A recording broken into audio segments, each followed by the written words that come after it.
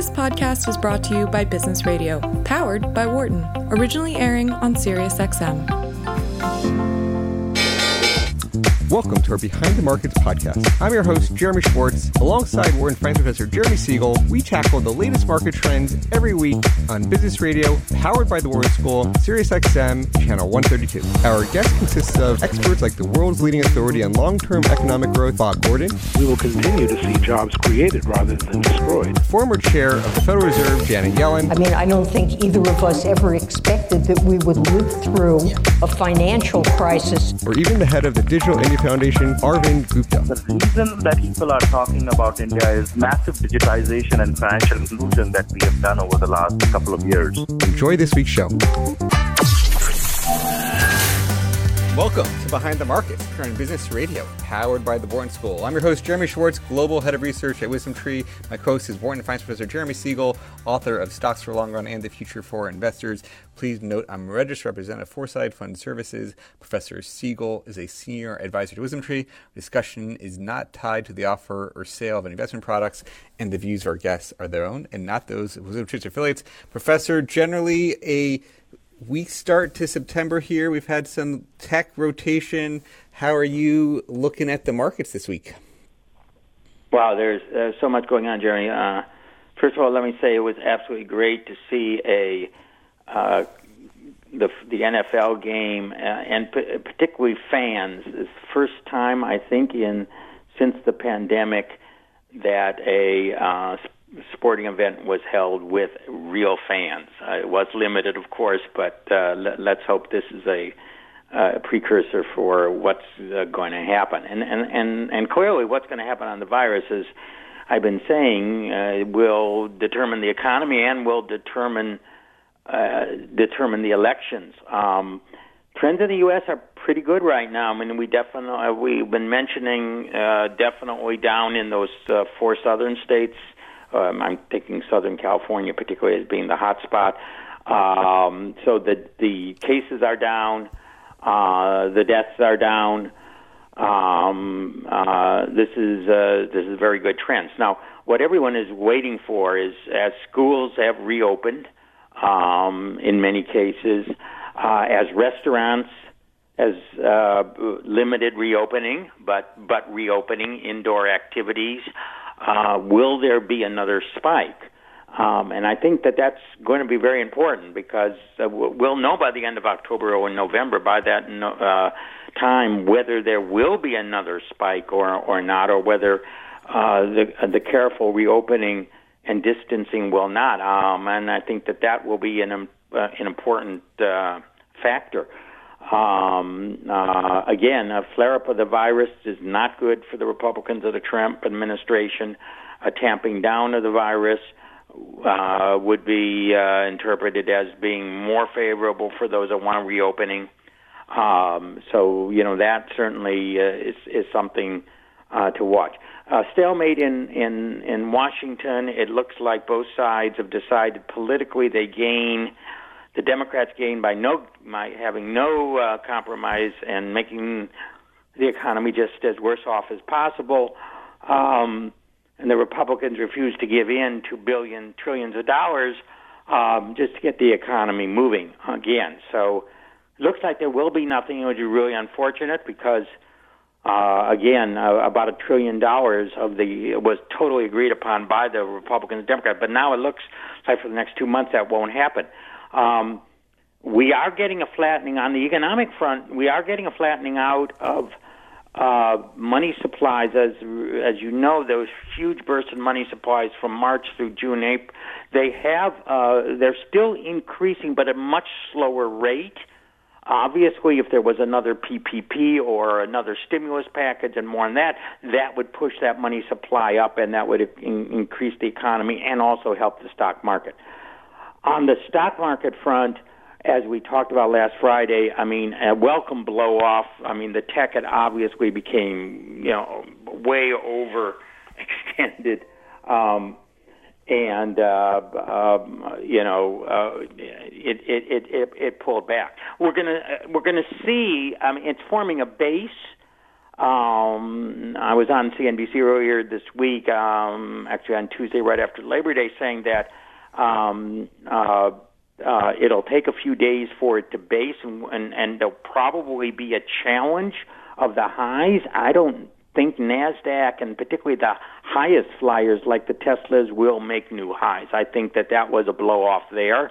I think the stronger stocks will do better, and this is a chance of a rotation for the next 6 months into the value. Of course, we've said that might happen before, so certainly no one, you shouldn't base your life on that. We got news on the PPI and CPI, a little hotter than expected on prices. Remember, my outlook is that we will experience inflation once the economy does heat up, particularly in 2021.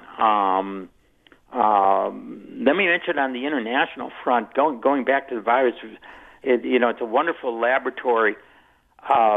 We have Israel, who did a great job of suppressing cases early on, and then decided, okay, we won the victory, and they became lax, and now has had an explosion of cases. And in fact, the Knesset has just now ordered a lockdown. This is the first major country, developed country, to re-lock down. I don't think that's going to happen in the U.S. or anyone else, but probably because, again, they suppress it so much that once you do it, they're getting another wave. Now, again, they're getting a wave with better therapeutics and all the rest. The death rate is still really low in Israel. But it goes by what Anders Tegnell, the epidemiologist of Sweden, had said, was it's going to go through. And by the way, Sweden is still looking really good. It still has cases, but down. It has not experienced a surge of cases. France is really a surge. Spain is a surge. England is a surge. There's now a surge in cases. EU, I think EU now even as a group now surpasses U.S. in terms of total number of cases. Of course, India will surpass the U.S., I think, in a matter of a week or two. It's the idea is remember, Sweden has very few restrictions. Now virtually no deaths, hit the vulnerable. Again, the gain through waiting was getting therapeutics and techniques. They unfortunately suffered at the beginning. But the idea that once 20% of the population, 25%, that may be effective herd immunity, we don't know yet. One should mention, of course, the worst thing about the AstraZeneca, the pausing of the trial, of course, it makes more distrust in the vaccine. This is not an unusual event. It's not even clear it was caused by the virus. It could be caused by the vaccine could be caused by an adjuvant that was added that can be easily adjusted. You're always going to get some reactions when tens of thousands of people are given viruses. But it just adds to the fuel of those that don't want to take it, and then, that skepticism of the entire virus situation goes on. So we got a lot of things going on, and politically, I guess people are looking for the first debate at the end of September to see whether that really moves any of the polls dramatically. By the way, it's back. Biden is around slightly less than 3-2, 59-44, 61-43, depending on how you look at it. The Senate is 57-46 for the Dems. If the Senate vote was held today, it would be exactly 50-50 on the polls, and then the presidency will decide which direction they go. So, they're really the bounce that Trump got has largely disappeared. But the polls are still really pretty close in those swing states. We're going to have a time for maybe one quick question before we get to our main interview. we have a new feature. You can ask Professor Siegel questions. You can email asksiegel, SIEGEL, at wisdomtree.com to get your questions in, Professor. And somebody commented on your comments last week about productivity increasing 10% to the 50-year highs, and they wondered, how spectacular is that versus just downsizing from COVID? Is it something that the rise of digital tech going to finally show up more longer term, you think, in the productivity data? Well, I think that is some of it. Now, I have read some articles that, and there may be a little bit of truth that part of that push. I mean, 10% is, we're talking about 5 times average. That's not a sustainable level. We got rid of lower productivity workers, so the higher productivity workers, that is part of the effect that we had. We had halted in production, so actually manufacturing productivity went down, but we held workers and didn't produce. But I think that I do think this is going to give a permanent jump to productivity, and that jumps real wages of those working, and those people who, of course, that are in the low productivity jobs that won't be hired back. That's the retooling that is needed to be done for the new economy. I do think that, again, I didn't think that got as much publicity as it should, and what this means for longer-term trends.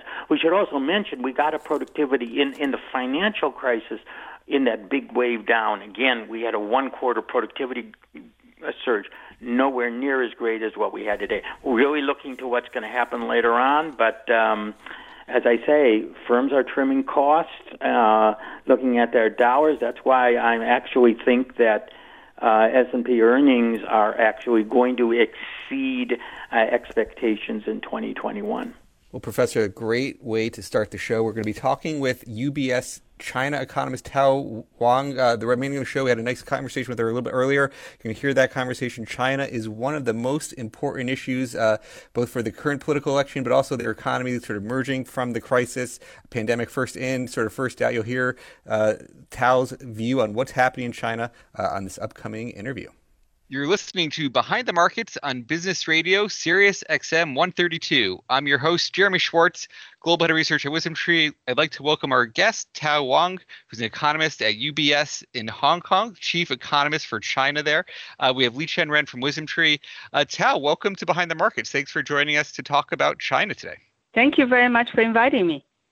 Tell us a little bit about yourself and your background. How did you get to UBS and some of your training and previous roles? Sure. I have been at UBS for more than 12 years as the chief China economist. Before that, I was at Bank of America, at BP. Before that, I spent many years in Washington, D.C. at the International Monetary Fund, also spent some time covering China. I got my graduate degree, my PhD from New York University, but I grew up and went to university in China. And when you think about the team you have at UBS, maybe tell our listeners a little bit about how big your team is, what you guys are focused on, and how you differentiate from some of the other China research groups. Sure. UBS has a pretty large and early presence in China.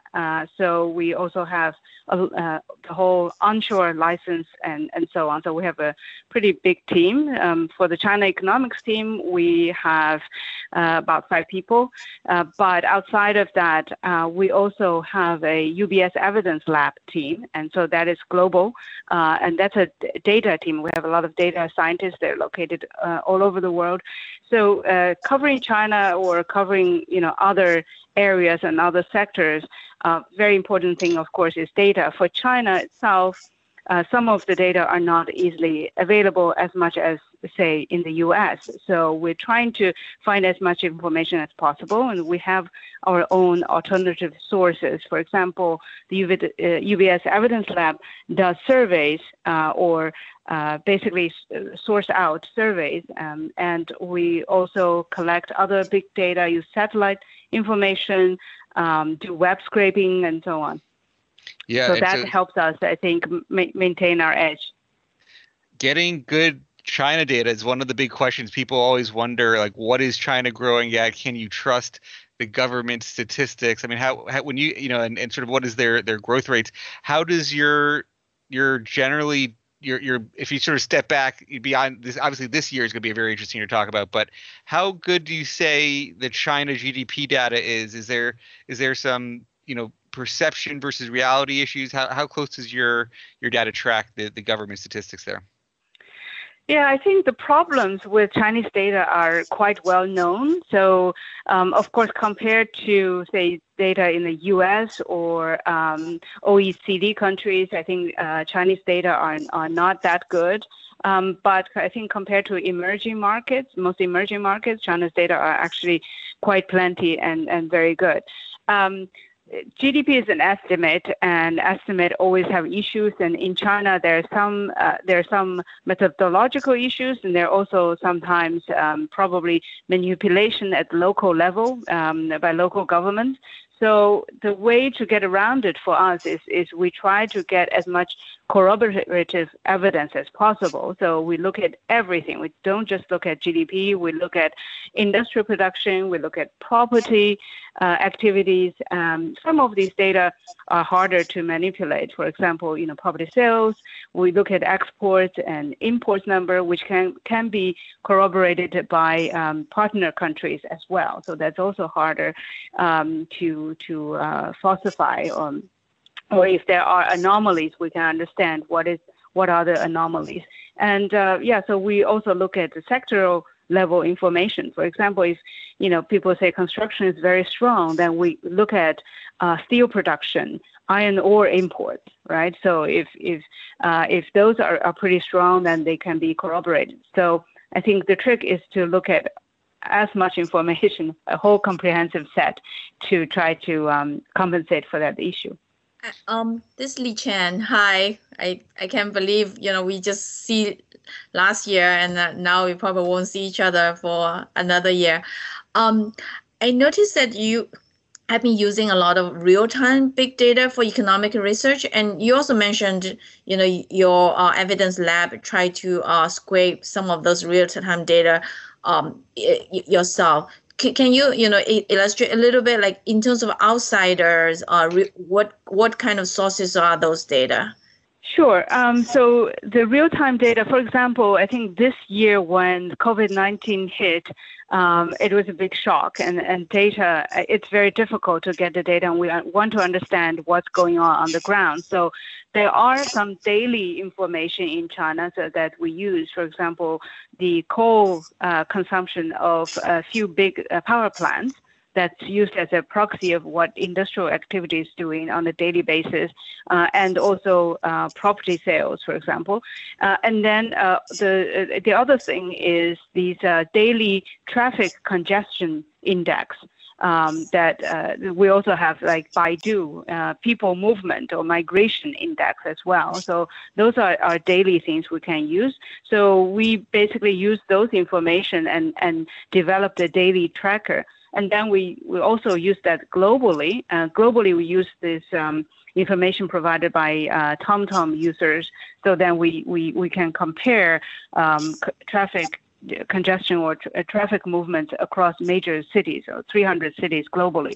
And so we can see, how COVID-19 is affecting people's normal activities. So what is your current read of China? Like when you think about they were first into the COVID crisis, shut down first, sort of out, like how's your sense of the economy's pulse right now? Right. So the economy, so looking at those, we've been tracking those daily activity index since February, and we were able to compare to global situation since mid-March. So we can see that China indeed had first entered into that severe recession, if you will, of that short period, and then climbing out. And we saw a very quick improvement of activities after April. So in the beginning, in March, the activity, especially of people movement, was still very slow. But industrial activities were moving back, were recovering more quickly. We also, so one thing I didn't mention is port activities. We also noted that port activities were already recovering since March. So we knew that that trade and exports were recovering more quickly. So at this moment, I would say that most of the activities have gone back to normal or beyond normal, but the areas where the activities that still require a lot of people gathering, they're still lagging behind. That is because some things are not open, or they require not fully open. For example, cinemas and big events, and domestic travel, even though it has come back, by and large, but not yet fully back to normal. So recovery, I think, is at a later stage, and we saw growth already above zero in the second quarter. Now we're looking at year-on-year growth of 5 to 6%, GDP growth of 5 to 6% in the third and fourth quarter. When you think about like the government's response, in the U.S. we have this massive, relief efforts, and we sort of shut down, broader cross sections of our economy. I think, at least for a longer time in the U.S. Anything about what the China government has been doing and how they sort of supported the economy and different elements of it? I guess the difference is perhaps that China did very drastic actions in the beginning. The lockdown of Wuhan, which was pretty bad for people in Wuhan, but I guess it was necessary, and it was important for curtailing the spread of the virus nationally. And in February, there was also very strict mobility restrictions nationwide. And then after that, I think that what the government did was channeling a lot of efforts trying to get people back to work. And that was especially challenging because millions of people had gone home during the Chinese New Year. And because public transport is restricted, you have to find a way for people to get back. So that took some time, and that's the focus. And then the government's effort was extending. That's similar to U.S. and other places, extending funding for small and large enterprises, and giving more fiscal stimulus. But the focus was more on, I think, controlling the virus rather than giving subsidies. There's very little subsidy to normal people compared to the U.S., which is kind of, ironic, I suppose. And one would have expected a country like China give more outright subsidies, but that was not the approach. I think they try to rely more on how the economy can get back to normal by itself. Understanding or maybe fearing that otherwise there will be a huge amount of subsidy and people will still not feel comfortable of getting back to normal. Recently, I think there are some talk about, a little bit more government support for the business. Do you see this kind of little bit change from the virus to the economy? And do you believe this might add to the accumulation of the debt? Yeah, so one of the key ways that the government we're supporting business is through the banking system, through the financial system. So instead of through, there's of course the tax waivers and tax cuts. But the main thing that the government has been relying on is to ask banks to extend the loans and not asking for payments or even waiver the interest payments for a year, and then continue to lend to companies that are running in trouble, having cash flow issues. So that's, of course, very good to support the economy, but it does mean that at some point somebody has to pay, and that banks probably will have more NPLs, non-performing loans, and also they are lending into an economy that is really that was going through serious slowdowns, and into basically companies that are in pretty bad shape, at least cash flow wise. I think, so that's definitely a concern. So we do see debt rising quite sharply this year. Debt as share of GDP, we think, will rise by 25 percentage points this year. But that next year, as the economy recovers, we think that debt ratio will stabilize a bit. But definitely, I think the after the consequence of higher debt and lending into companies not doing very well will end up having more bad debt, and there's definitely a concern about the financial sector right now. That's an important reason why the authorities are a bit hesitant on additional easing, and they have already started to, they have stopped easing further on the monetary side. Yeah, that's a lot of interesting points in that, Tao. I mean, the one is the asking the banks just to keep extending the loans to the businesses. Is there a difference between the banks that are more what you would say sort of state-owned or sort of heavily owned by the government versus, maybe there's not that many big banks that are less state-owned? Is there a difference there in your view, or is it just generally all the banks are getting the same type of treatment, and you do see like a large discrepancy in performances here between things like the banks and other consumer parts of China? So I'm just curious on your view of that general sense, what's happening in the state banks versus maybe other banks. Yeah, well, in China, the banks are predominantly owned by the state, so at least controlled by the state. So banks do tend to listen to the government and the regulators, and regulators ask them to give regulatory forbearance and continue to lend, and so they have to do that. And people understand that the banks often do national service, sometimes function as a utility company, and so that's why Chinese banks don't trade well. Most of them trade below book value, right? So they understand that they have that. You mentioned, the recovery has been pretty strong, and when I look at it in China, I see a huge distinction between state-owned companies during this recovery versus like non-state-owned companies. Do you see the growth, the economic growth, still coming from the ex-state-owned companies more, or like where are the economic growth is likely to come in the next couple of years? Right. Well, so I think that I tend to look at it more by sector.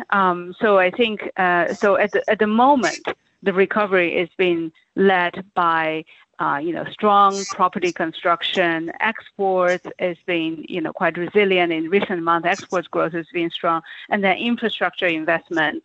So it's actually a combination of state and non-state.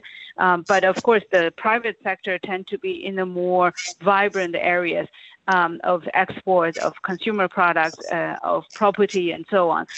But also, it could mean they're more cyclical, right? So in times of hardship, they are hit quite hard as well. And then in times of recovery, they can bounce back quite strongly.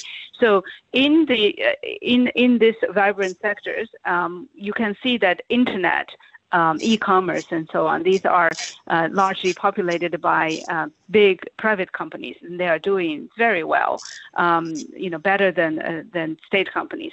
But there are also in the service sector, though, I would caution there are also thousands of small private companies that have a shop or have a retail shop or restaurant, and they are many of them are struggling. So it's more about what areas rather than what sector, so private or non-private. But in general, though, I think that private sector in China, of course, is more efficient and more productive, and usually have higher profitability. But they also, if we consider small private companies, more of them fail as well compared to the state, because the state companies often somebody will step in to save them. We're just talking about what sectors of the China economy are sort of doing well, and how you were mentioning, sort of things like the internet have been some of the big growth areas or the private-run businesses. When you think about the consumption trends that have happened in this, COVID, post-COVID pandemic world, what are the things that you think have changed in terms of the patterns of consumption that you think are here to stay? Like any sort of fundamental shifts of what happened from when they closed to when they're opening now? Right. I think, so we have done a few surveys, consumer surveys among Chinese consumers in February, April, and May, and so on. What we noticed that is even after mobility restriction were relaxed, people were still more reluctant to go on, offline entertainment.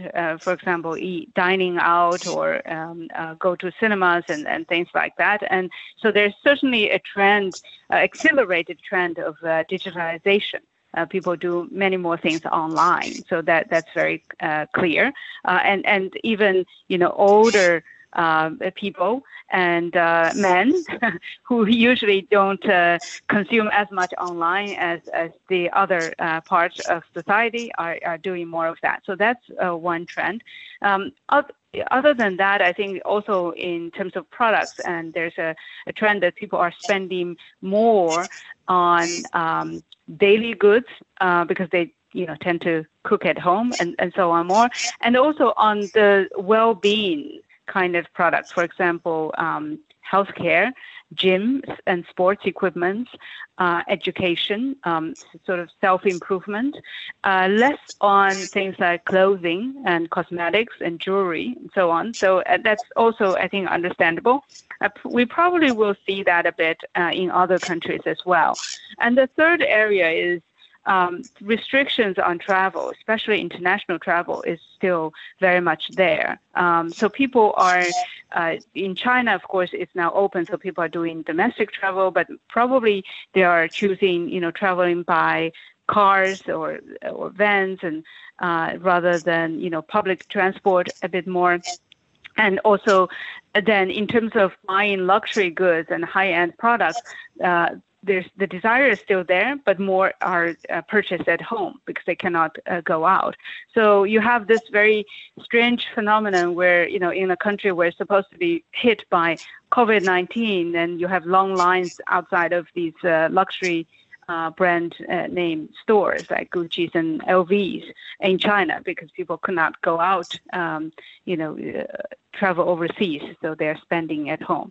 Very interesting. And I saw, car sales is one of those trends that's been pretty strong in many places. I think China car sales, am I hearing right that their data for maybe the recent month is even higher than it was a year ago, that sort of car sales, because of that less desire for public transportation, there's car sales is booming? Yes. Yeah. So car sales did rebound quite a bit. Indeed, I think in our survey, people also said that COVID-19 made, increase their desire to buy a car. In very crowded cities, I think people, hesitant to travel in public transport, then they would like to have a car. Also, I think some people probably would like to upgrade their, home, so that, if they are staying at home a lot, they probably wanted to have a bigger place and also upgrade their computer, electronic goods so they can work and study better at home. Actually, talking about car sales, in the U.S., there's definitely some trend of people moving away from the cities, but China is different in the sense that the infrastructure, the schools are just so much better in the cities. Do you see some trend of, people moving away from the cities, or it's still, the city is still the main economic center? I think in China, cities are still the main economic center. There's always anecdotes, of course, of some, young people moving away from the biggest places to have a, better life-work balance and quality of life.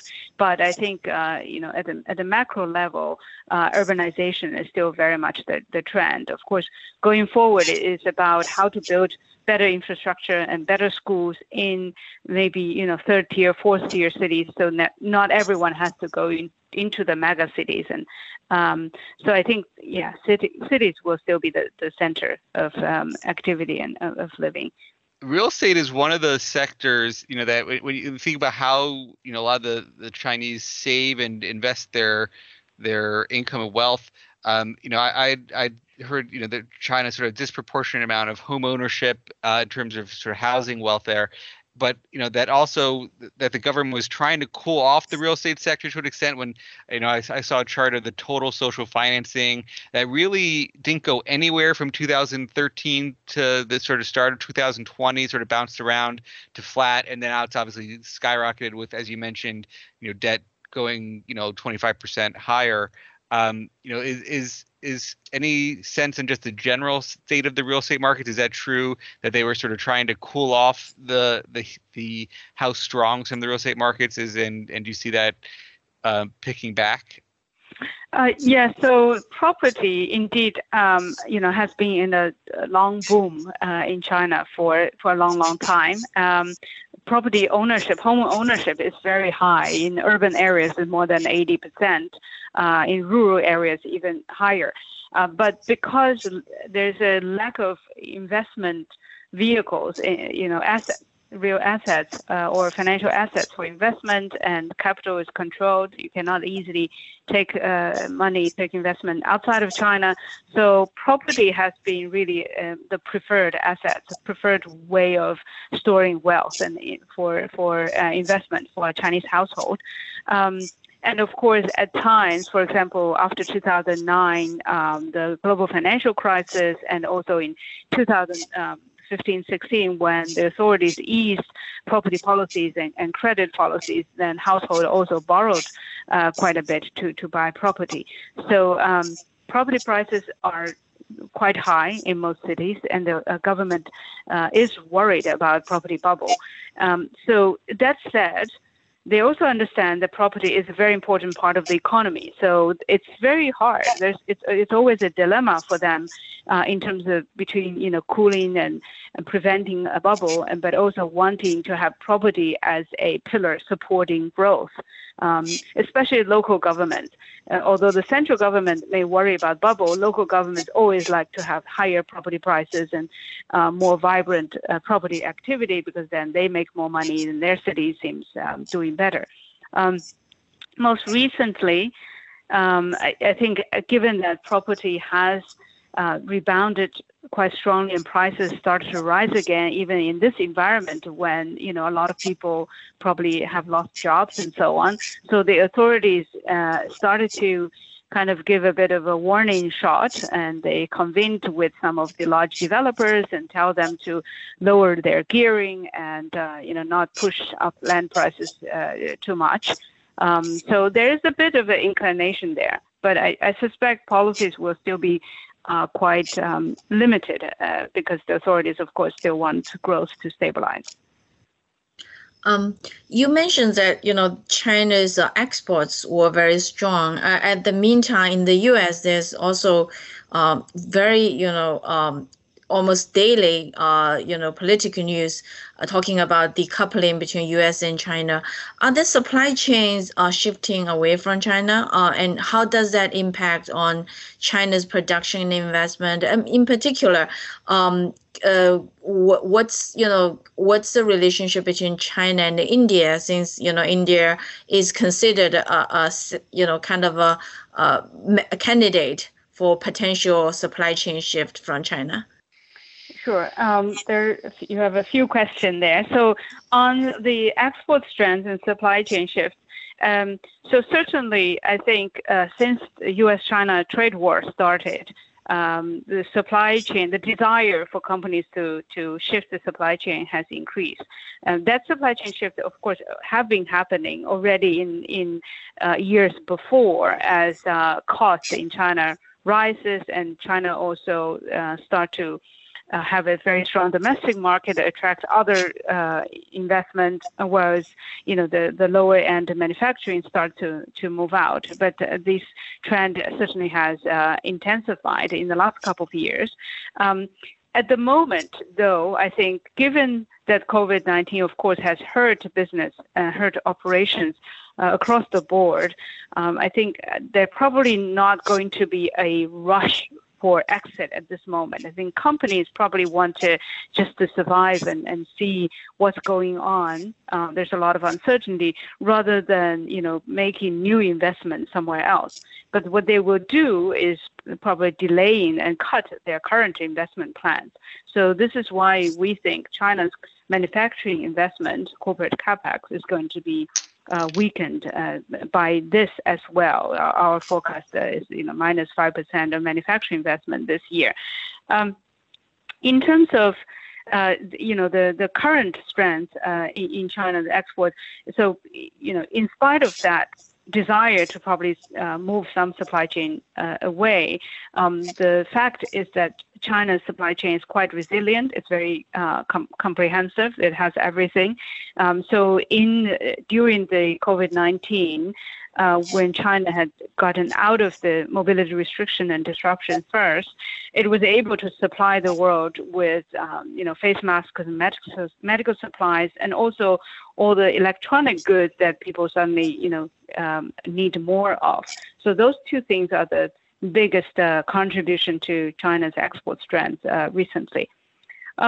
Between China and India, so as some of these manufacturers move away from China, where do they go? India seems to be a natural, next destination.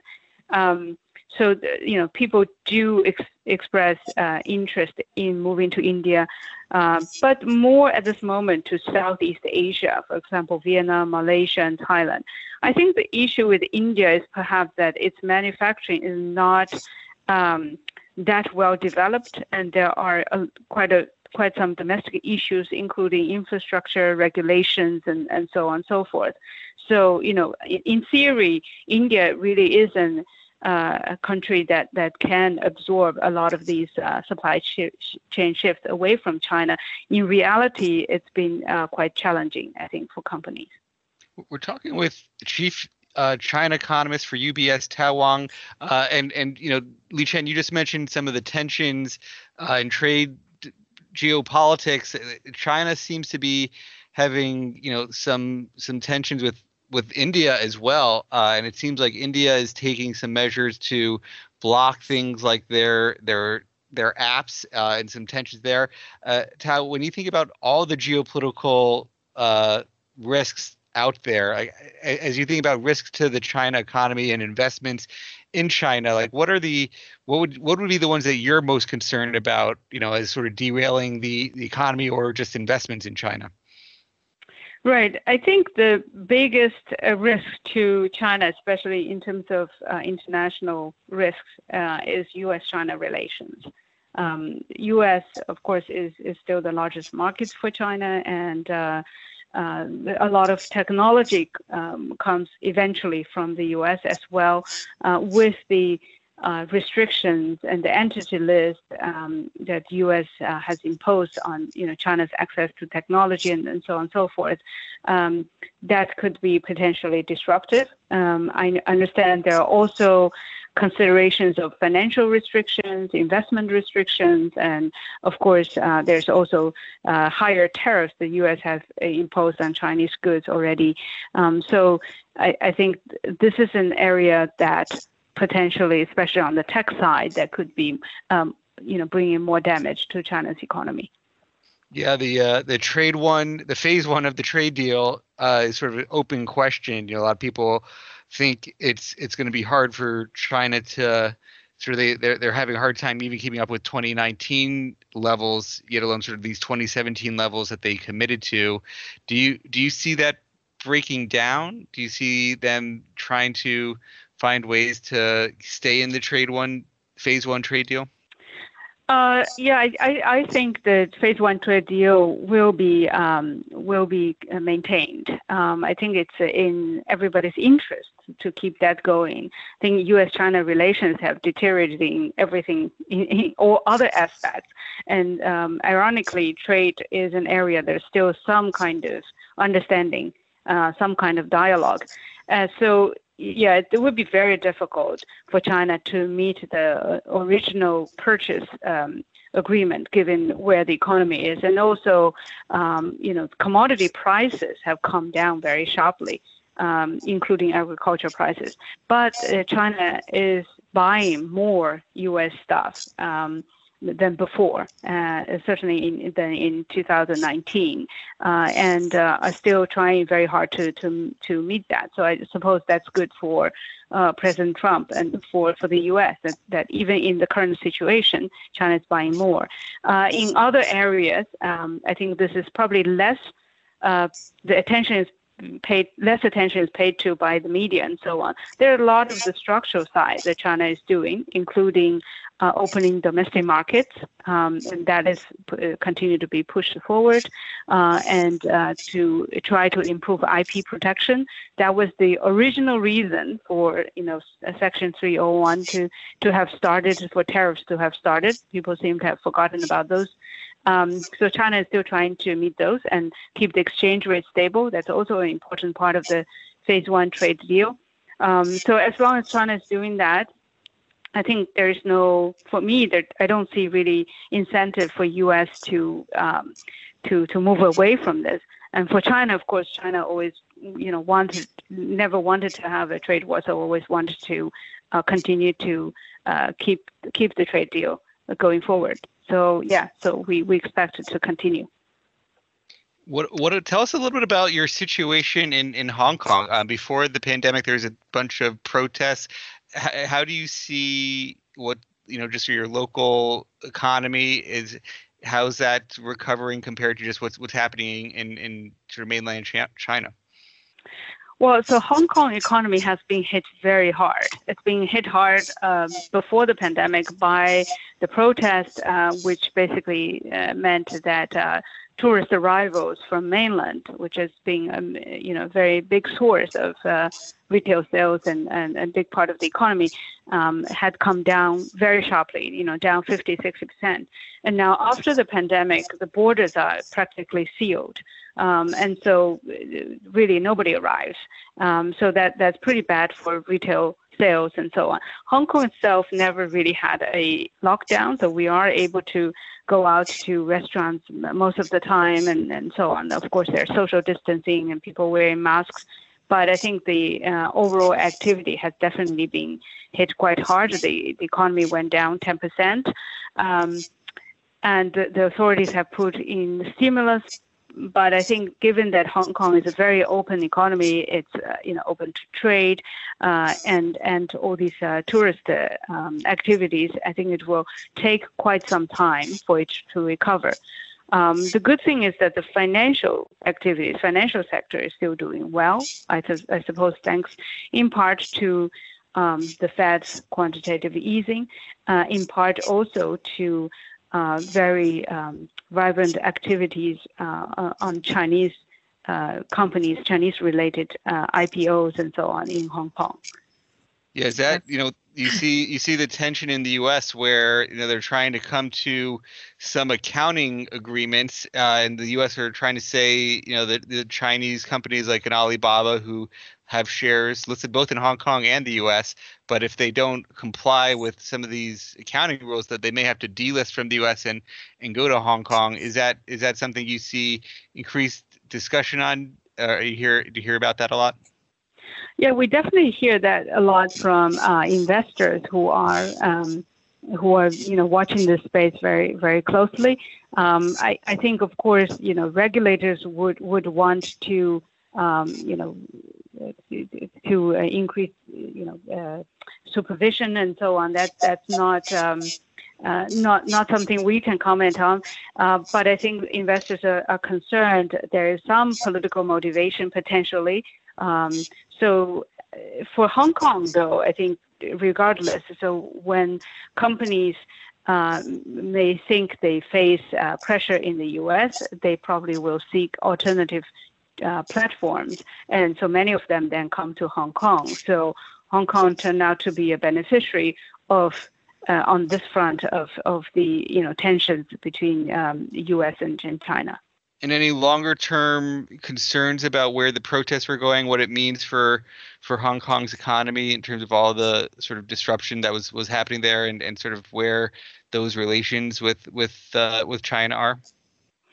So Hong Kong, of course, is a part of China, and so that one country, two system has been tested in the last 20 plus years, and are facing additional tests at the moment.